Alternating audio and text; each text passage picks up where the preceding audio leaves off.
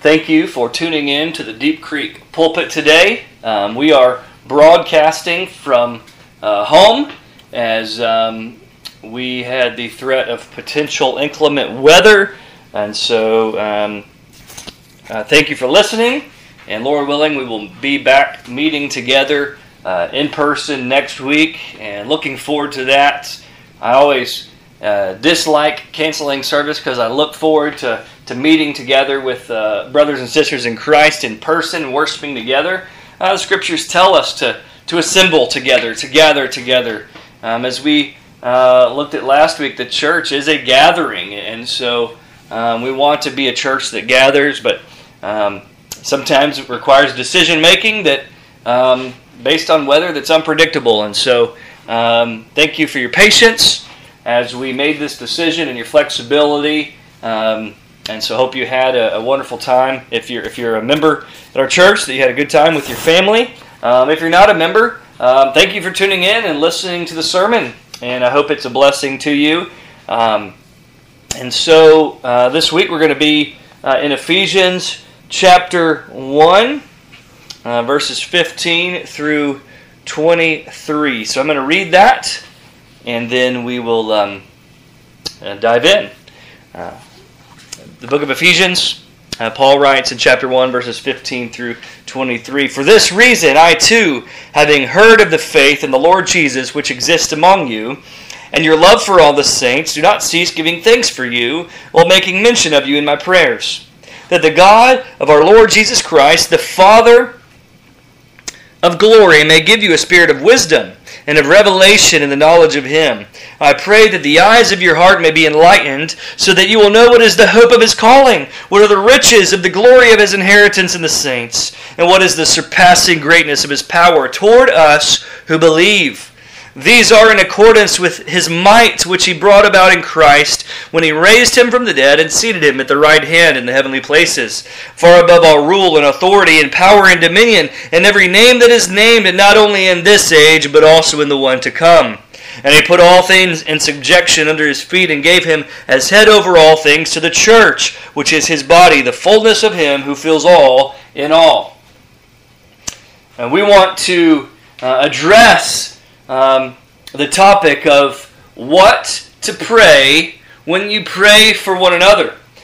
So, I want to just start off with a question. Have you ever wondered what you ought to pray? If you have, you're in good company. The disciples asked Jesus to teach them to pray.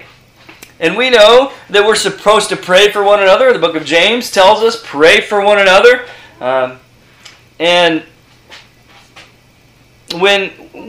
But aside from a prayer list in a church or a friend telling you to pray for them, how do you pray on an ongoing basis? Don Whitney writes this: "Father, bless them, I pray." Ever prayed like this for someone? He says, "I have, and it seems dissatisfying and insufficient. Is this the best way I can pray for them? Shouldn't I be more specific?" One of the suggestions that Dr. Whitney has is to pray the prayers that Paul prayed for other Christians. And we're going to look at one of those prayers. And so we're going to look at, again, what to pray when you pray for one another. What to pray when you pray for one another. And so, as we begin, the first thing I want us to see, number one, is to thank God for the evidence of grace in others' lives. Thank God for the evidence of grace in others' lives. And so as we get into text, we see here that Paul begins, "For this reason." He's going to establish the reason for his prayer. "For this reason, I too, having heard of the faith in the Lord Jesus, which exists among you, and your love for all the saints, do not cease giving thanks for you, while making mention of you in my prayers."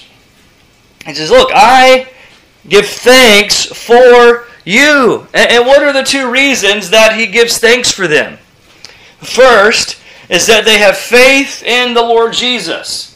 He gives thanks to them because these are brothers and sisters in Christ who have placed their faith in Christ for salvation.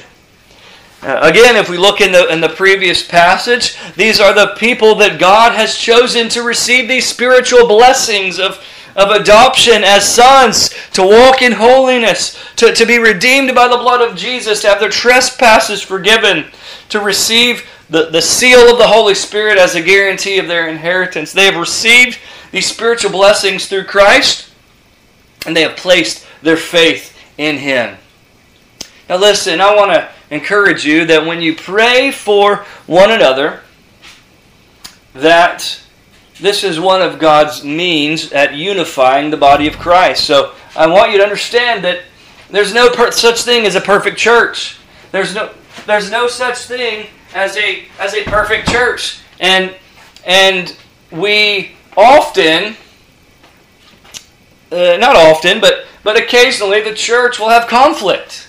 Occasionally, believers in the church will have opposing viewpoints.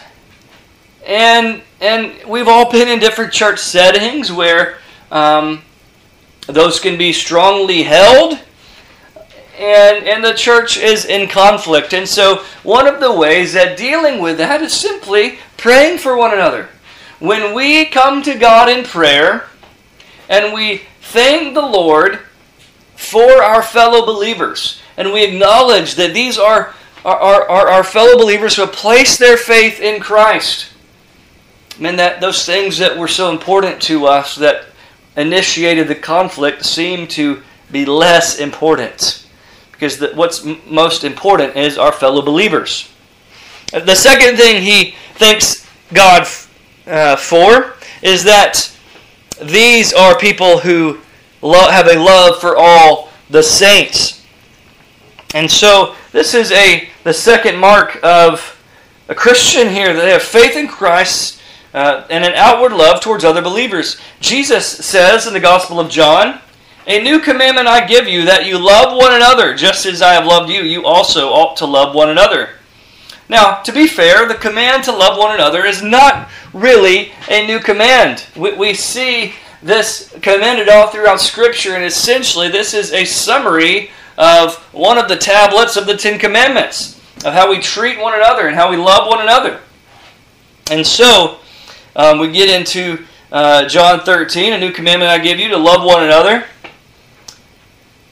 and love as I have loved you." So maybe it has a new understanding that we love with the love of Christ. We understand this command more fully when Jesus comes and loves us and dies for us. It makes more sense of how we ought to love one another with a sacrificial type of love. But notice what verse 35 says. "By this all people will know that you are my disciples." And he's about to give the reason. Now, what is he about to say? By this all people will know that you are my disciples if you have a lot of knowledge about the Bible. Well, biblical knowledge is important, as we're going to look at here in just a moment, but that's not what he says. By this all people will know that you are my disciples, that you have perfect attendance in church every Sunday. Obviously, as we are not meeting in person today, and we value in-person gatherings, and we long for that. Today was definitely weird for me, and I want to be with the people of God. I want to worship with the people of God, but church attendance is not the mark of that is mentioned here. By this, all people will know that you are my disciples if you have love for one another. And so, this is a mark of a believer. We have a song that says, "And they'll know we are Christians by our love." This ought to be a defining mark of the Christian life. And so, when we encounter genuine believers who have faith in Christ, who are loving towards one another in the body of Christ, we ought to thank God for that.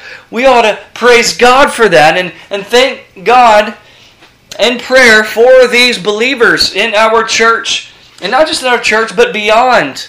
But most importantly, as we're praying for members of our local church that we know by name, that we see on a daily basis, that we interact with, thank God for them because they have faith in Jesus and they have love towards one another. Just as an example of that, even before I began as pastor at Deep Creek Baptist Church, I'd gotten voted in, waiting to begin the pastorate there. And as we are waiting and experiencing that, we got tons of cards from members, essentially welcoming us into the church, saying they're praying for us, all kinds of things like that. And that was so valuable to us and such a blessing to us. Before we even knew many of your names, we started receiving those cards, and what a blessing that was to my family and I, and the love that you expressed towards us. And so I remember even in that day, before I knew many of your names, I stopped and I prayed, and I thank God for that. And I thank God for the love that you showed to me and that you show for one another. And when we pray for one another, thank God for the evidences of God's redeeming grace in their life that is displayed, number one, by having faith in Jesus and love towards one another. That is an evidence that God is at work in that person's life, evidence that God has redeemed them when they have faith in Christ and love for one another.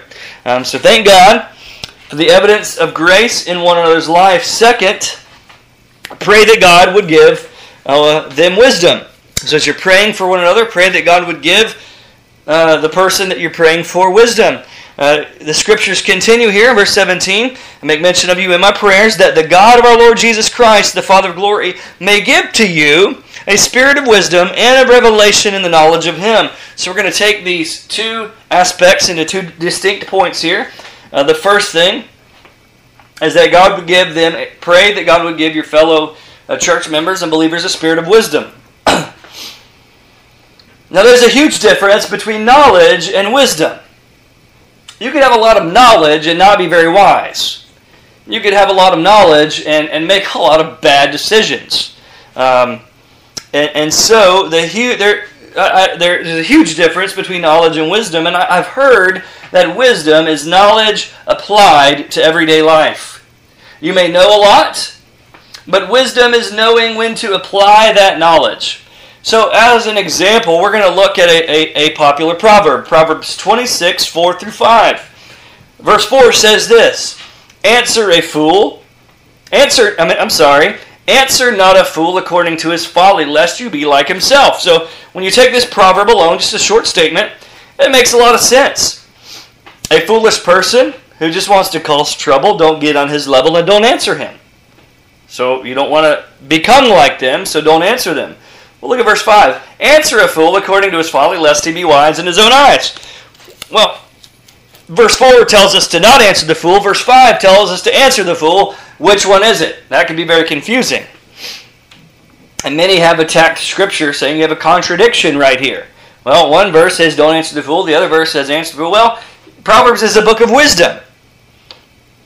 And essentially, when we come to this, it makes sense. There are times when you shouldn't answer a fool because you don't want to get on their level and look foolish yourself. But there are times when you need to answer a fool lest he be wise in his own eyes, but essentially make a fool out of himself. You are helping that person to not look foolish and to not be prideful. And so the wise person knows when to do either. Wisdom is knowledge applied. And so that's just one example of having the knowledge and knowing when to do certain things in certain situations. And so as you're praying for one another, as you're praying for your fellow believers, come to God and pray that God would give your fellow believers wisdom, that they would know how to apply the knowledge that they have, that we wouldn't just know about the Bible, it wouldn't just gain knowledge for knowledge's sake, but we would know how to apply that in our daily lives. So number 3, pray that they would know God better. Verse 17, the second part, says that that God may give you a revelation in the knowledge of Him. So James Boyce, a well-known pastor and commentator who has since gone on to be with the Lord, says he was once asked, Dr. Boyce, what do you think is the greatest lack among evangelical Christians in America today? He replied, I think the greatest need of the evangelical church is for professing Christians to really know God. And he says, my opinion has not changed in the years since. He continues to note that one reason is that some believers often settle for mere knowledge of the Bible. Biblical knowledge, he continues to note that the reason is that some believers often settle for very little knowledge of God. He writes, "We take pride in singing, 'I need no other argument. I need no other plea. I only know that Jesus died and that He died for me.'"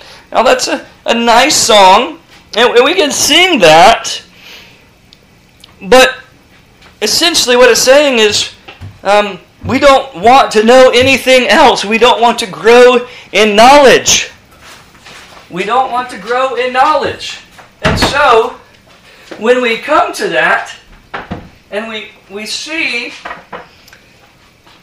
we need to understand that we can't just settle for very little knowledge of God, because in order to know God, we have to know about Him.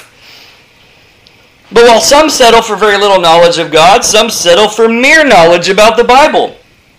Now, biblical knowledge is good. We need to read our Bibles. We need to know the Bible, study the Bible. But it isn't the same thing as knowing God. Other Christians, he writes, settle for knowledge about God. There are theologians that can discuss God's attributes very well.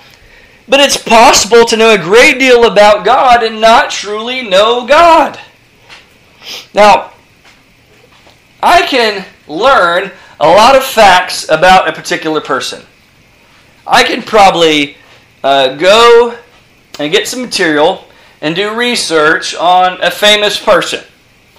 So I remember when I was in middle school, I was very into basketball and very into Michael Jordan, and I would read a lot about Michael Jordan. I would study a lot about Michael Jordan, learning his statistics, learning about his past and his upbringing and things like that. Now, I don't remember much of it now, but I remember at that point I knew a lot about Michael Jordan.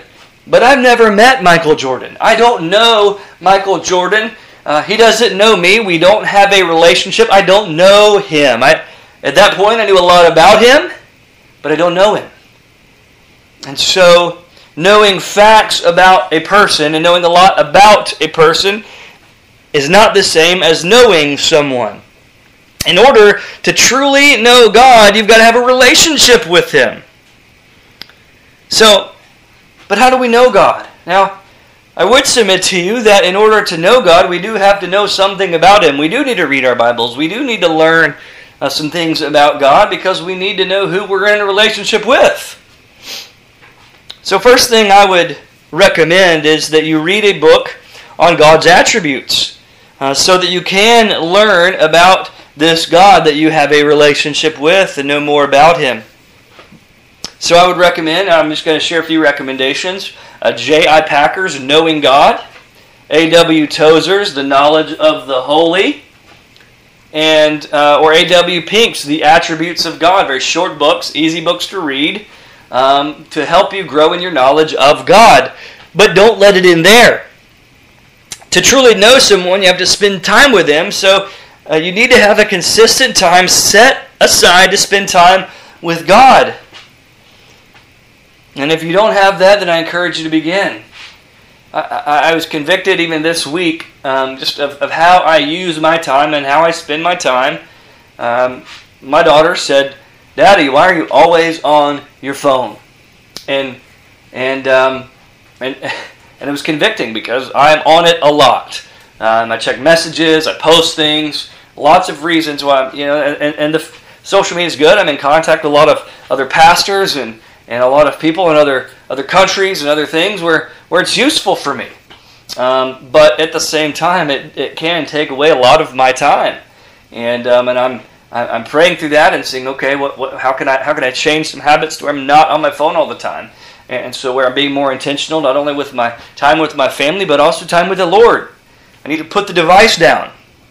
And so maybe you need to follow that same recommendation and see, evaluate your time and the time that you're using, and maybe cut down on something and spend some more quality time with the Lord. And so have a consistent time set apart with God, and you need to pray. So pray for one another. Pray for one another that they would truly know God and that they would grow in their knowledge of God, but mostly they would grow in knowing Him, that pray that your fellow believers inside the church would grow in a deeper relationship with God as they know God better. Pray that they would know God better. Number 4, pray that they would grow in their understanding and confidence in the gospel. As we continue on in the text, we see here in verse 18, it says, I pray that the eyes of your heart may be enlightened. Why? Number 1, so that you know what is the hope of your calling. Number 2, that you know what are the riches of the glory of his inheritance in the saints. Number 3, that you know what is the power, what is the surpassing greatness of his power toward us who believe. The first thing I want us to see that we need to pray that as we pray for one another to grow in our understanding and confidence in the gospel, that we want to pray that our fellow believers and our church members would know the hope of their calling. We want them to know what God has called them to. And we see a glimpse of that in chapter 1, the spiritual blessings that are theirs in Christ. He has called them to adoption. He has called them to redemption and forgiveness. And we want them to know with certainty that that is theirs in Christ. Also in Colossians 1:13 it says, for he has rescued us from the domain of darkness and transferred us to the kingdom of his beloved Son. He has called you to himself. He has called your brothers and sisters in Christ to himself and transferred us from darkness to light. This call to salvation is to call to rest in God's grace and trust what Christ has done. Now, hope, and knowing the hope of our calling. Now, hope is a word that when we use it, we use it in a way of uncertainty. And so we may say, well, I hope the weather is not as bad as they're saying it is. I hope that the roads don't get icy. And we may even use it in regards to sports. I hope my team wins. Well, you don't know the outcome of the game. We don't know the outcome of the weather. When we use the word hope, it is a term of uncertainty. But when the Bible uses the word hope, it's different. It's in fact the opposite. When the Bible uses the word hope, it is something that you can bet on, something that you can take to the bank. It is certain. So when Scripture talks about the blessed hope, or you look in the Old Testament when they talked about the hope in the Messiah, that it was a certain promise that a Messiah was coming, and it wasn't a wishy-washy, well, maybe it's going to happen, maybe it won't. It was a certain thing that you could place your faith in. And so that they know with certainty what God has called them to in Christ. So pray for that. Pray that for your fellow believers. And number 2, that they would know the riches of the glory of his inheritance. We talked about this last week a little bit, that we are adopted as sons of God, co-heirs with Christ, and because we are co-heirs, we have an inheritance awaiting for us. And that we're praying that our fellow believers would know the riches of the glory of his inheritance. We want to pray that our fellow believers won't lose sight of that, and they will know how spiritually rich they are in Christ. Thirdly, we want to pray that they know the greatness of his power toward them. It says here, the power toward us who believe is in accordance with the strength of his might, which he brought about in Christ when he raised him from the dead. Now, hear this, church. The power that raised God from the dead is the same power that overcame your spiritually dead sinful nature and brought you to life in Christ. This power is at work inside you through the Spirit to live a holy life and to be bold witnesses for Christ. And we must pray that each other knows the greatness of this gospel power that saved us. And this gospel power, this resurrection power, is with us today as we live a life for his glory through his grace. The very power that raised Christ from the dead, God has toward us who believe. And it is a power that is at work in us to both live a life pleasing to him in holiness and a life that glorifies him as we preach the gospel to the nations. So pray for your fellow believers to have a greater understanding and confidence in the gospel, because they have hope in what He's called them to, that they know how spiritually rich they are in Christ, and know the power that is at their disposal through the Spirit. And number 5, we want to pray that they would live in greater submission to Christ.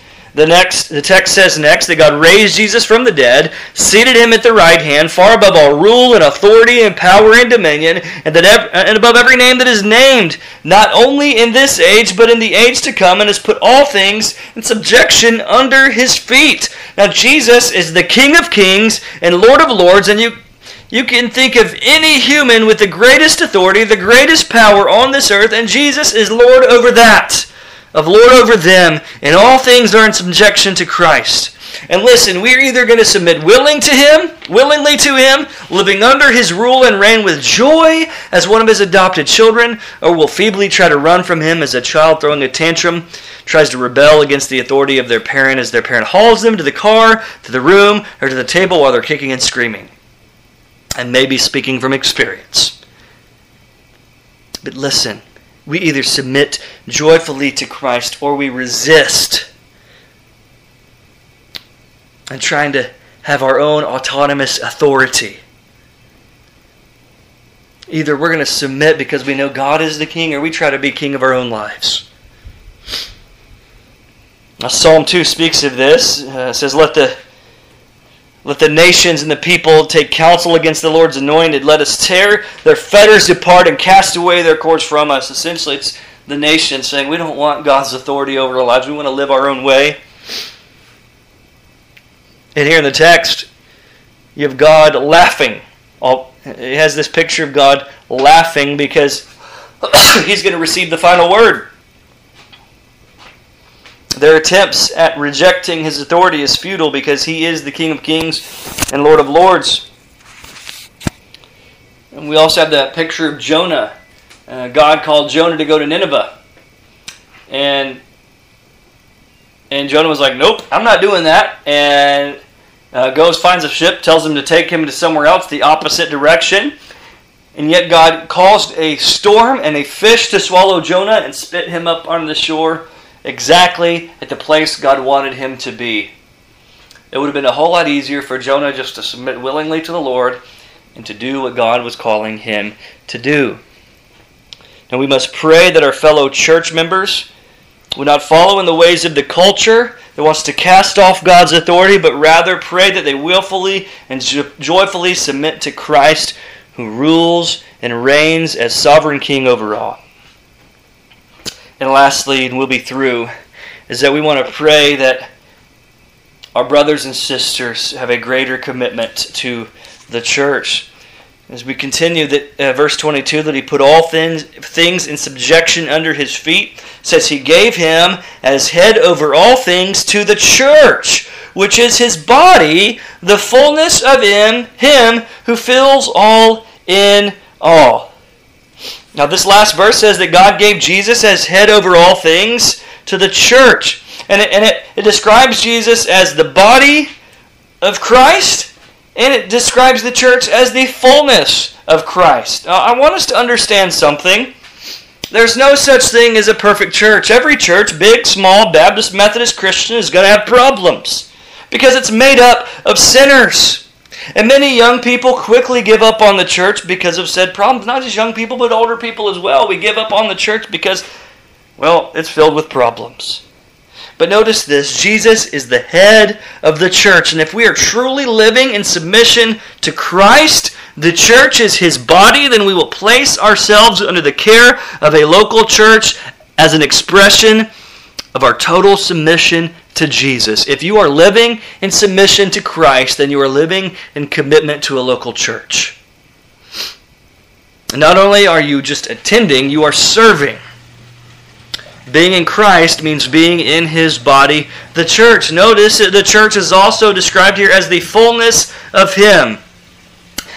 I want you to hear this. The local church, even though it may have its flaws, is the fullness of Christ. It is the gathering of those who have been redeemed by grace And it is the place where the fullness of Christ's glory and grace is most on display.